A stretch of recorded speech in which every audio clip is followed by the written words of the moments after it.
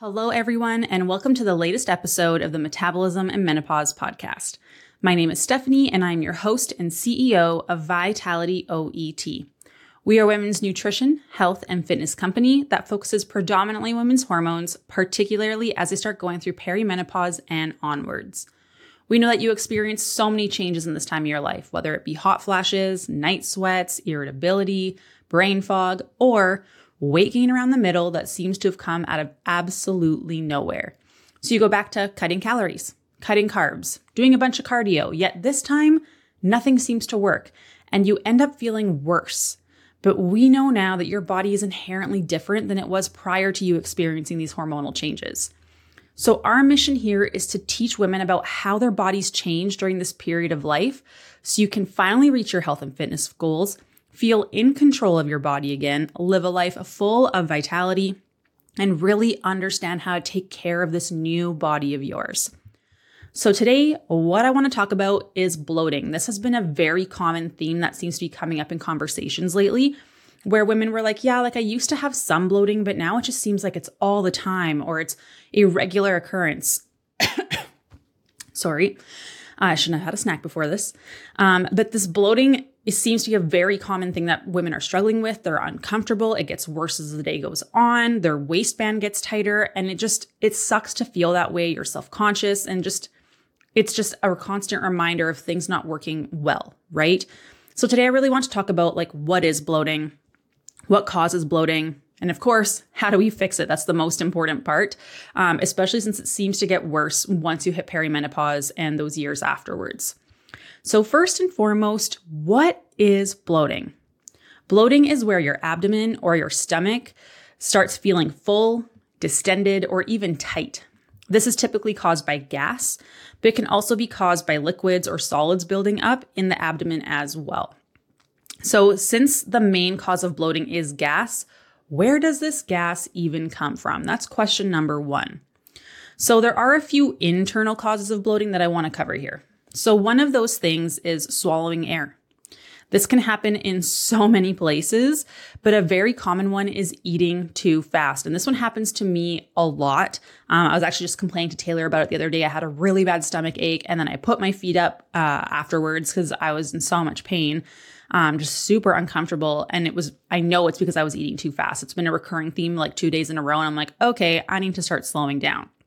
But think about it, taking a big breath in, often through your mouth as you're taking a bite of your food, far more air is going to get sent down into your stomach. And when that happens, that can cause a lot of bloating. So this is actually something that's super simple to change. Obviously, you just have to slow down your eating. This happens when we're go all the time, we're eating on the run, or, we're just rushing because we have somewhere to go, things like that. And so, of course, a lot of air ends up going into our stomach, resulting in a ton of bloating.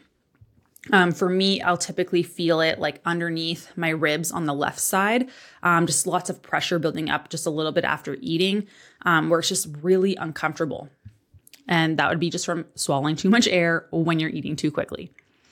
There are certain types of carbs that are not able to be broken down also fully by the enzymes in our small intestine. So when they travel to the large intestine, they are metabolized by the bacteria there, which causes fermentation, and then it produces some gases, which again can also lead to bloating. So this is very commonly called FODMAP foods. They typically fall into that category along with some prebiotics as well. So it is just something to be aware of. However, first try to eat slower instead of eliminating foods, because the last thing I ever want to do with someone is eliminate foods, because that's not fun. That's not great. So again, try and slow down eating first before you go into trying to remove foods. I had tried doing a low FODMAP diet at one point, and I think it lasted 3 days because you can't have anything fun. Coach Beth was on it when we were in Florida for a conference, because she was dealing with a bunch of pretty intense gut health issues for the past little while. And it made eating out for her really hard because you can't have garlic, onions, the things that are typically a lot going to be present in a lot of foods that you go and eat out, right? So it's quite challenging. So again, I wouldn't go down that route unless a professional, a nutrition coach that is highly certified in this kind of stuff and knowledgeable in this stuff, or a doctor would tell you. But again, that's kind of like a last resort always, because I don't want to tell people not to eat. Another reason for bloating internally can be many of us, unfortunately, lack that enzyme lactase, which helps us break down and digest milk sugars called lactose for proper digestion. And this is called lactose intolerance. This is common in a ton of people. My mom was quite bad for this as well. And there are varying degrees of lactose intolerance. Many people can get away with just fine with just taking like a lactase supplement anytime they're going to have dairy. But then other people just never feel good having dairy, which sucks. But again, try and do the other things first before cutting things out of your diet, because that is not fun. And like I tried going dairy free for like 2 months under the recommendation of a naturopath. And it sucked. I lost weight really quickly because I was like under eating from like not being able to eat a bunch of stuff. But I felt like garbage. Like it was not good. But I mean, now I have dairy and it's fine. So it was just a matter of really addressing stress for myself and slowing down my eating patterns. That made a huge difference for me. Another cause of bloating is having an overgrowth of gut bacteria. It's not necessarily good or bad bacteria in your gut. It can be an overgrowth either way, and it's just an imbalance in your gut. So what we need to know is like, we need the good and the bad bacteria in our gut for a healthy microbiome. But when they get out of whack, then we can see a lot of bloating occurring. And this is something that we do see every now and then with some clients. But typically, if we address other things, this isn't too much of an issue. And then also the other reason that you could be experiencing some bloating is chronic constipation, which like if you're not going to the bathroom at least once or twice a day, you are constipated. It's not necessarily like bloating and gas that you're experiencing or bloating from gas that you're experiencing. It's a backup of stool. You should be going to the bathroom regularly. If you're not, there's a ton of different reasons for that. It can be from like too much stress, not enough food, not enough carbs, not enough fiber, not enough water, not enough activity. There are so many things that can influence that we'll talk about in a little bit. But now that you know what like bloating really is, because it's those kind of factors, we can talk about the different types of bloatings that we see in most of the women that we work with. And there's 4 different kinds. We have stress bloat is by far the most common one. This is the one that I experienced as well from eating too quickly. And this happens when you're go all of the time. Your body doesn't have a chance to go into that rest and digest portion of their nervous system. And instead, you're just stuck in fight or flight. And what happens with fight or flight, if you've been listening to my podcast or following my content, this is something I've talked about quite a bit. But when you're stuck in fight or flight, blood flow goes away from your gut to your arms and legs to either fight this metaphorical bear or run away from this metaphorical bear. Your body is then not able to have blood flow in your gut to help with the digestion process, because we need blood flow to the gut to help stimulate things to go through, like muscle contractions to help move things through our bowels.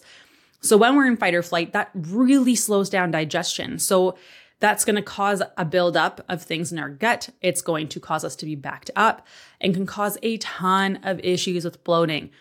And this is because like we're in this very big, stressed out space in our life. We are in a constant state of fight or flight, even though most women are like, no, I'm fine. Your body is telling you otherwise. Are you tired? Are you struggling with sleep? Do you struggle to fall asleep? Do you struggle to stay asleep? Do you toss and turn? Do you wake up and not feel well rested? Are you skipping breakfast and having coffee on an empty stomach? Are you skipping meals? Are you sometimes consistent with lunch and then other times you're not? Are you having energy crashes? Are you having cravings? Are you doing a ton of cardio and exercise? Are you struggling to put on muscle mass? Are you irritable? Are you having brain fog? All of these things are signs that your body is stuck in fight or flight. Okay, so you might think that you're handling things well, like psychologically, you're like, I'm dealing with it fine. You're not. Your body is screaming at you, hey, when do we get to relax? Because this is exhausting. And that's going to cause more bloating. And the bloating is going to get progressively worse throughout the day, because you never give your body a chance to relax for blood flow to get back to your gut to help you digest things, to help with the bloating. Okay, so that's the first one.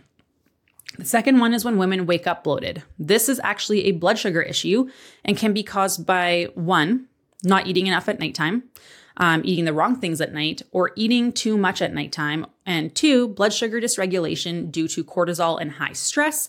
And this is why de-stressing is so important. So for that first part, we talked about, okay, not eating enough at nighttime. This is for people who typically are like, I'm not going to eat past 7 p.m. because I'm going to get fat. No, you're going to wake up probably feeling bloated. You're going to feel exhausted. You're going to struggle with sleep because you're probably going to wake up at nighttime from a blood sugar crash. Having a bedtime snack can be really helpful, but then people sometimes have the wrong bedtime snack. So a lot of people will have something sweet, right? At nighttime, I want something sweet. So they'll have their cookies, their chocolates, their chips, their fruit even. Those things digest very quickly and lead to a blood sugar crash at nighttime, which is then an issue. So pairing a slow digesting carb with a protein or fat before bed is super important. So I like to really utilize popcorn and turkey pepperoni sticks, oatmeal with protein powder, or I'll mix in like the Fairlife protein shakes. You can do yogurt, mix in some protein powder in there with a little bit of granola. You can do, you can do toast with an egg or toast with peanut butter. There are so many options, and playing around with that to figure out what is the best option for you is really important. Having that an hour before bed can be really helpful. And then of course, high cortisol and high stress is going to negatively impact things as well. So when we see that cortisol is high, we are going to find that you are tossing and turning a lot. It's going to negatively affect your blood sugars because as long as stress is high and your cortisol levels are high, your body is going to pour sugar into your bloodstream because your body needs energy to either fight this bear or run away from this bear. So as long as you're in a high stress state, you're going to struggle with blood sugar control. That is something that happens. And when estrogen and progesterone goes down, that's already happening during perimenopause and menopause. We're already struggling with our blood sugar control. And if your testosterone is low, that makes it even worse. So then you're avoiding carbs, but that increases your cortisol even more, dumping more and more sugar into your bloodstream despite you not having carbohydrates. Carbohydrates will actually help lower your cortisol, improve estrogen, progesterone, and testosterone balance, and helping you with your blood sugar control and your weight and your bloating. So carbs are good, you guys. You should be eating them. Very, very important. The next one is knowing the difference between bloating and water retention, because bloating is not actually the same thing as water retention and feeling puffy. You can have both at the same time, absolutely, but it's not the same thing. The puffiness is caused typically more by sodium or fluid retention. So fluid retention can be caused by a ton of things. So this will be systemically, like this will be all over your body, like arms, legs, joints. You'll feel it. You'll feel more inflamed. You'll feel more puffy. You'll feel like you have less muscle tone. And this is from more fluid retention, not bloat. So what that looks like is from having too much or too little salt, too much or too little water, too much or too little carb, from fluctuating your food intake, from not eating enough food, from having more carb than usual, because 1 gram of carb is 4 grams of water, needs 4 grams of water, to digest. If you had less sleep, you'll have more fluid retention. If your cortisol levels are high, you'll have more fluid retention. If progesterone drops down, you'll have more fluid retention. There are so many things that affect fluid retention. If you want to learn more about that, we did a podcast with Coach Beth quite a ways back. I'm assuming it's probably in the 15-ish range of the episodes. And it's how to measure progress. And we talk about all the things that affect fluid retention in your body. So that's a good one to go back to. And then the next one is bloating after meals. This is typically due to poor digestion or low digestive enzymes or gallbladder bile issues or eating too quickly. This is where we want to focus on improving your gut health for this one to really help improve digestion. This is one that I touched on a little while ago on gut health, so you guys can go back and check that one as well. But again, bloating after meals, that's a sign that something's off. But if you slow down your eating, that can make a huge, huge difference. And if you're not having a bunch of water around meals as well, because water around meals will also negatively affect your digestion. So what are the things that we can do to reduce or prevent bloat now that I've talked to you about what causes the bloat, the different kinds of bloat there are, the differences and that kind of stuff? So the first is reducing stress. Again, this is the most important one. If you have not figured that out on this podcast, we have linked stress and cortisol levels to literally every hormonal imbalance, every symptom that you have experienced. So if you don't think that reducing your stress won't naturally absolutely improve every single area in your life, including your waistline, your digestion, the way you're feeling, it just doesn't make sense. Like, you need to take this seriously. Like I said, when we are stressed, our body thinks about running away from a bear or fighting a bear. We're in fight or flight. Blood goes away from our gut to our limbs. Therefore, it slows down digestion. We don't have as much contraction in our gut to help move things along. And then you just see this continuing on and on and on throughout the day, and the bloating gets worse and worse and worse. And this is, again, that stress bloat that we see in so many women. So what can you do to help reduce stress bloat? Because let's be realistic, we cannot remove all stress from our life. That is not realistic. You cannot remove the fact that you've got sick parents, or you've lost someone and are dealing with grief, or you've got financial stress, or you're rushing around with your kids all the time, or maybe the relationships you have aren't the best, or deadlines at work. You have all of these things, and we can't necessarily remove them. So it's all about learning how to buffer stress, because as we go through perimenopause and menopause, and estrogen goes down, progesterone goes down, we can't handle as much stress. Like before, we could handle a 9 out of 10, and then we'd see cortisol start to go up and have all these negative side effects.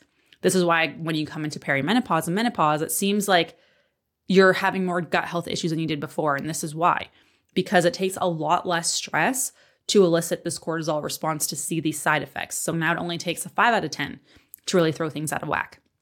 So one of the things that we implement with all women in our program that has been really monumental and amazing, I love getting pictures from people when they're doing it at the office with their coworkers or their families, is feet up on the wall for 5 to 10 minutes a day.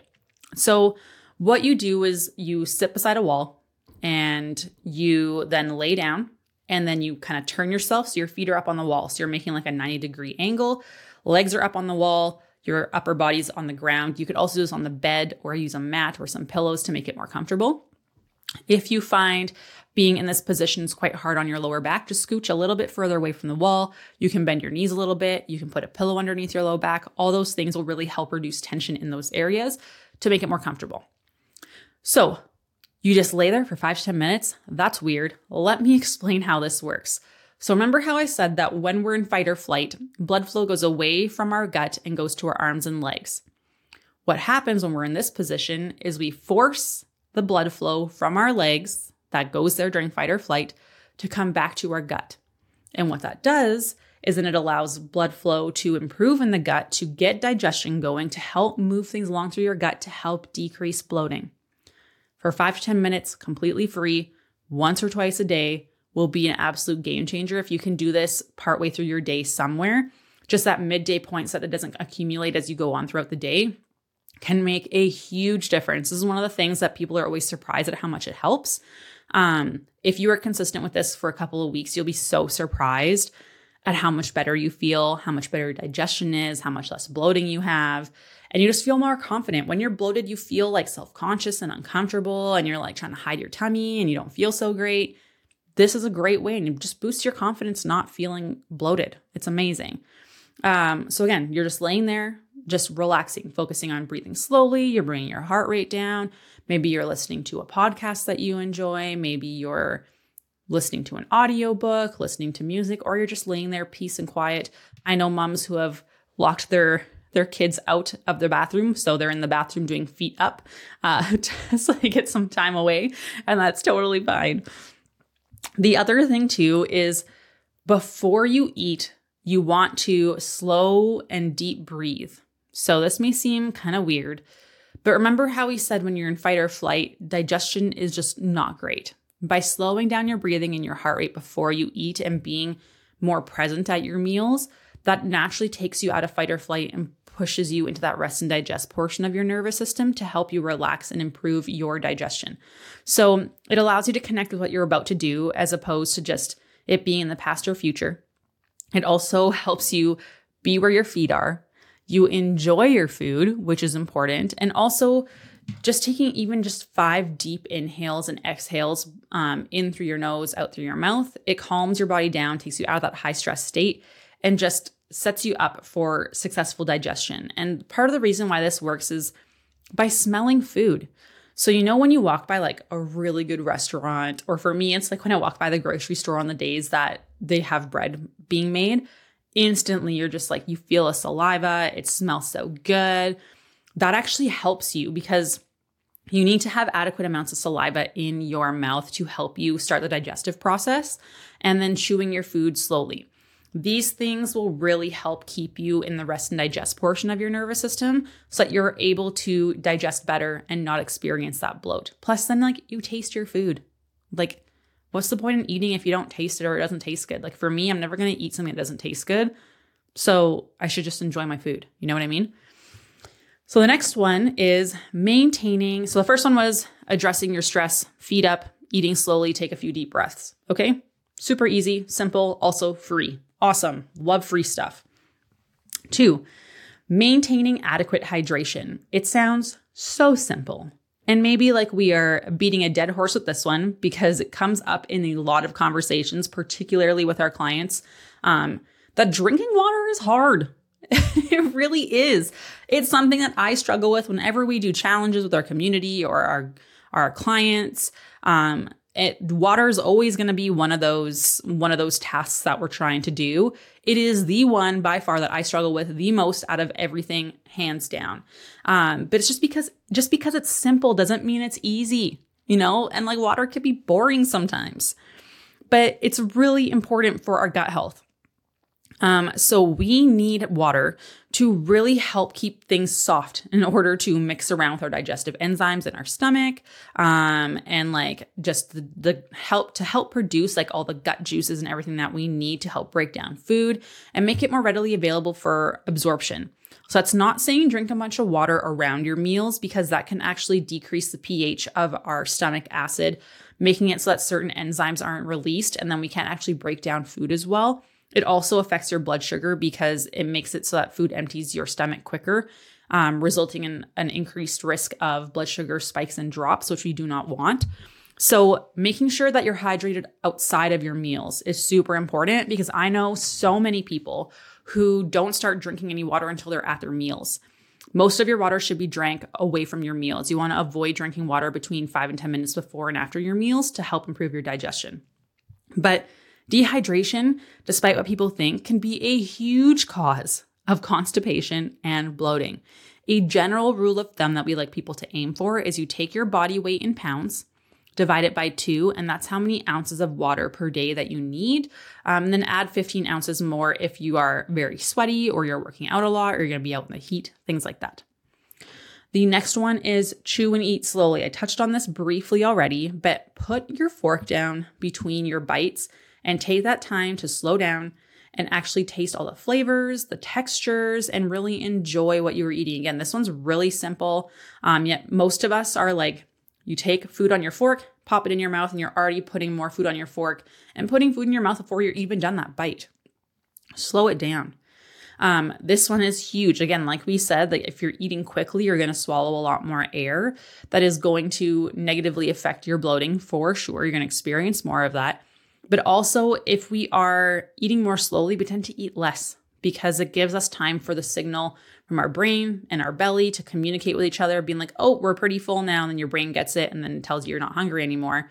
But we bypass that because we eat so quickly nowadays and we're always in a rush. Like we're grabbing something as we head out the door, or we're eating when we're driving, or, we are eating on our lunch break, but we're not actually taking a lunch break. We're working throughout our lunch break. So we're always just go, go, go, go, go. And we eat really fast, like really, really fast. The average person is supposed to be like, you're supposed to chew your food 20 to 30 times. I'd be shocked if most people did like 10. The next one is eating without distractions and actually sitting down. So this one is one that I am guilty for because I tend to like have my laptop out and be like answering messages while I'm eating or things like that. Or, we'll sit and watch some sports games or Netflix or whatever while we're eating supper. And it's not a great habit. And this is because it doesn't allow your senses to be part of the eating process because you're distracted. So your body can't actually connect to what it's supposed to be doing. So your body actually isn't able to produce that saliva as well, or the digestive enzymes, because you need to pay attention to what you're doing. And your gut health is no different than this. And we all definitely have times where we don't have an option, or we either eat on the go or we're distracted or both, right? But it's in our best interest to schedule even just 10 minutes to sit down and eat without distractions. Watching TV, scrolling social media, working, reading, all those things lead to that disconnection between your gut and your brain, which leads us to eating faster, not chewing enough food, not enjoying our food, never coming out of that go, go, go state of fight or flight, leading to more bloating and typically overeating, to be honest. So there are certain foods that can help with bloating or water retention. So I want to add as many of these foods as possible if you're someone who is dealing with a lot of bloating. And of course, if you're allergic to any of them or have a reaction to any of them, then don't do those ones, obviously, but prioritize the others and avoid your no-go foods. So we'll touch a bit on that later, but some things that are really helpful are bananas and avocados. They have lots of potassium, which help manage your sodium levels. And that helps really balance out how much fluid your body is holding on to. So it can help with fluid retention. Celery provides a ton of hydration. There's a ton of water in there. And it just helps keep your digestive system moving. Turmeric, it can help with IBS type symptoms as well as lower inflammation if that's something that you're dealing with. And peppermint is awesome. It really helps relax muscles in your digestive system, which is great because, again, we're always stuck in fight or flight and everything's so tight. So peppermint can actually really help. The next one is working on your intestinal motility. So intestinal motility is how well our body's intestines contract and relax to help push things throughout your digestive system. And this is predominantly in the large intestine. It's something called peristalsis. But you just need to know that your gut actually contracts, and that's important. We need to be able to maintain a healthy state of motility for you to avoid bloating. When motility has slowed down or stalled, like when we're stuck in fight or flight, this is when bloating is so much more likely to occur.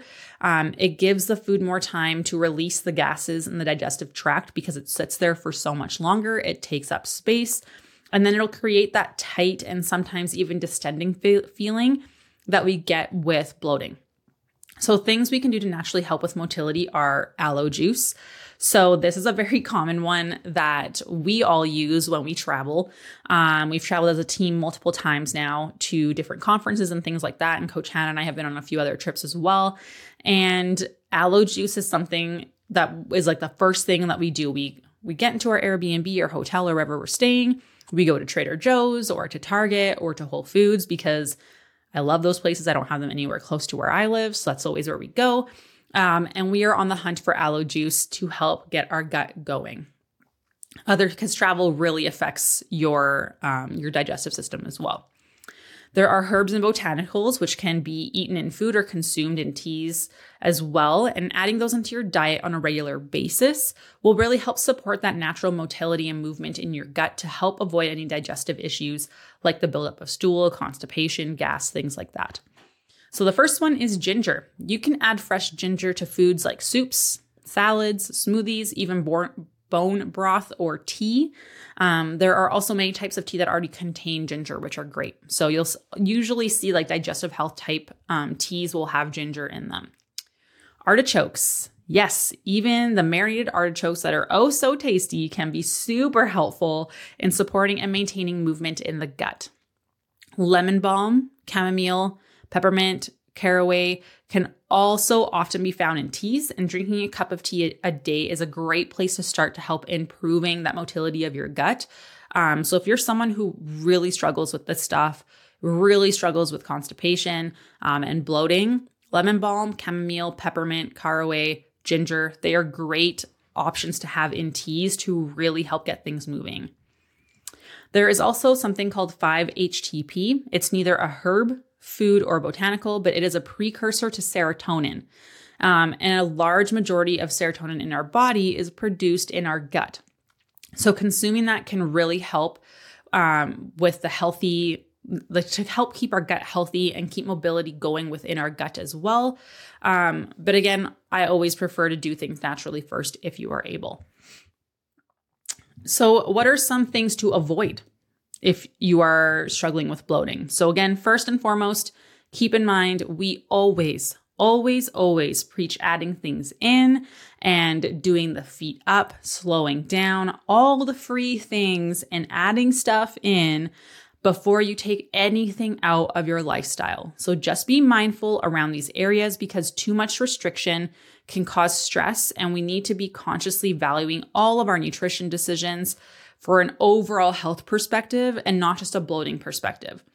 So the first thing that you're going to want to remove is foods that you're allergic or sensitive to.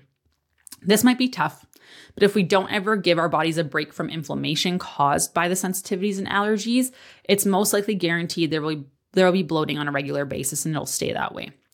This does not mean that you have to avoid them forever, not by any means.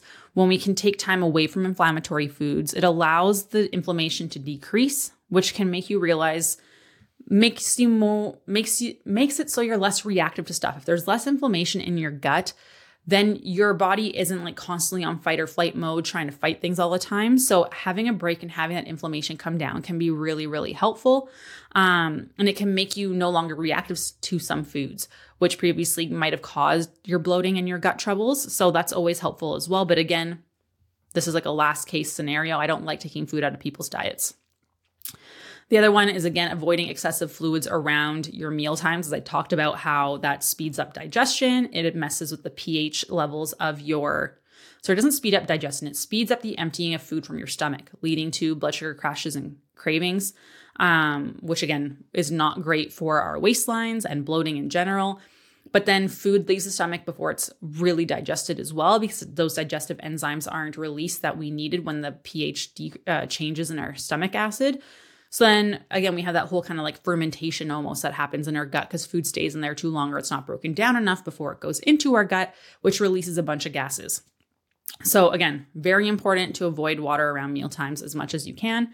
And then lastly, avoid naked carbs. So especially if you are waking up with bloating in the morning or bloating that is tied to any kind of blood sugar dysregulation, you need carbs, first of all, because remember when I said, as long as cortisol and stress are high, our body is going to dump sugar into our bloodstream, okay?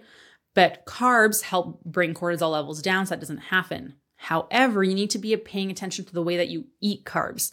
So you should be having carbs. It's important for energy, maintaining muscle mass, for improving thyroid function, for improving our gut health, because that's how we get fiber.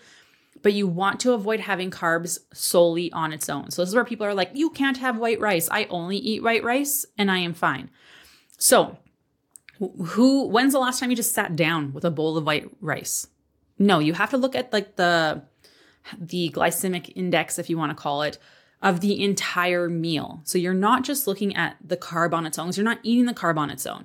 You should always be eating it with something. So the way I like to encourage people to eat their carbs is have at least half your protein and veggies first before dipping into your carbs. So if I'm having pasta, for example, which I love and I do eat and I am fine, you guys, but what I do is I'll have chicken breast with it. And I'm not talking about like 4 tiny itty bitty slices of chicken. I'm have a whole chicken breast on my plate. I eat at least half of my chicken breast and then I start dipping into my pasta, and I'll have some of my salad before that as well.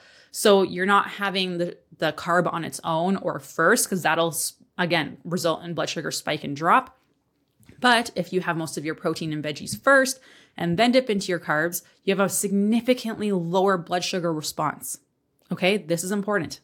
So still eat your carbs, just don't eat them naked. That's all it is. And at the end of the day, the most important thing is to find out of all these things that I've touched on, what works best for you. Some people thrive on certain foods, whereas others might not be able to tolerate some of them. Fiber is going to be a huge one here. Too much fiber can cause bloating and digestive distress, or if you have too little fiber, it can cause bloating, constipation, and distress. So you have to find where that evenness is. And if you have large fluctuations in that in a day, you're going to have issues with digestion as well. So for example, with fiber, if you go from, like this happened to me, like I typically eat anywhere from like 20-ish, like 15 to 20-ish is typically where I fall. I had an incident with white chicken chili, which is very high in fiber. It's delicious. There's a lot of fiber in that. I had it for lunch and supper and then lunch the next day. And then the next 5 days, I was up 5 pounds. I was super bloated.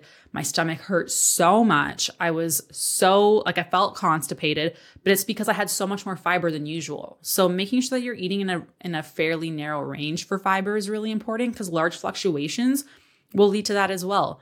So what I did to help with that bloating was I drank a bunch of water.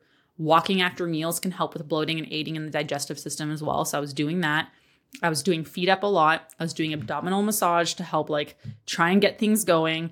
And it took a few days, which is crazy. But being aware of that is super important too.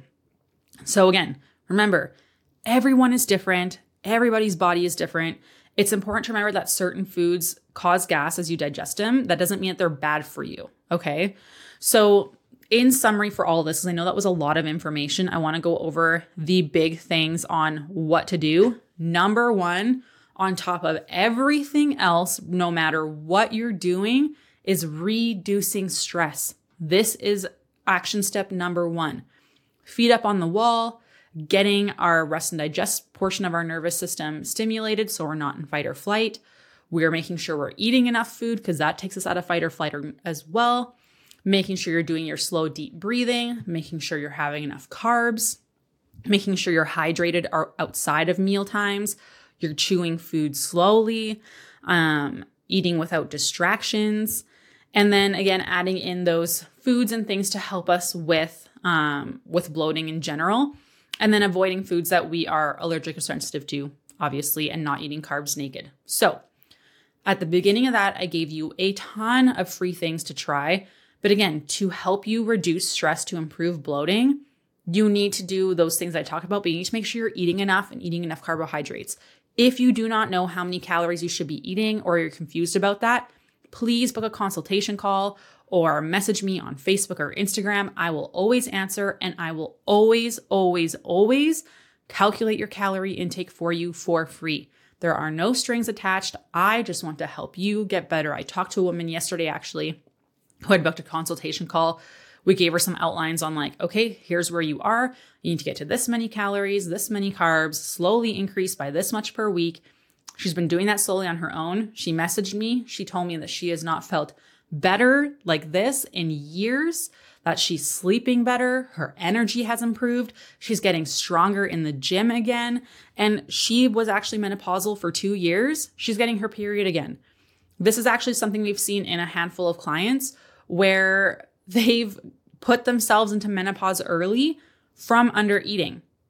So then when you start eating enough, your hormone production can improve again, and they actually start feeling better and they get their period back again, which doesn't happen super often. It's happened in 5 people that I've worked with personally. But she is one of them. She's not one of our clients. Again, she just did a consultation call. There was no sales pitch. There was nothing. It was just helping her figure out what steps to do so she could start moving in the right direction. So if you want that done, again, book a free consultation call or send me a message. I am always, always more than happy to do that. Have a great rest of your day, you guys, and I'll talk to you soon. Bye.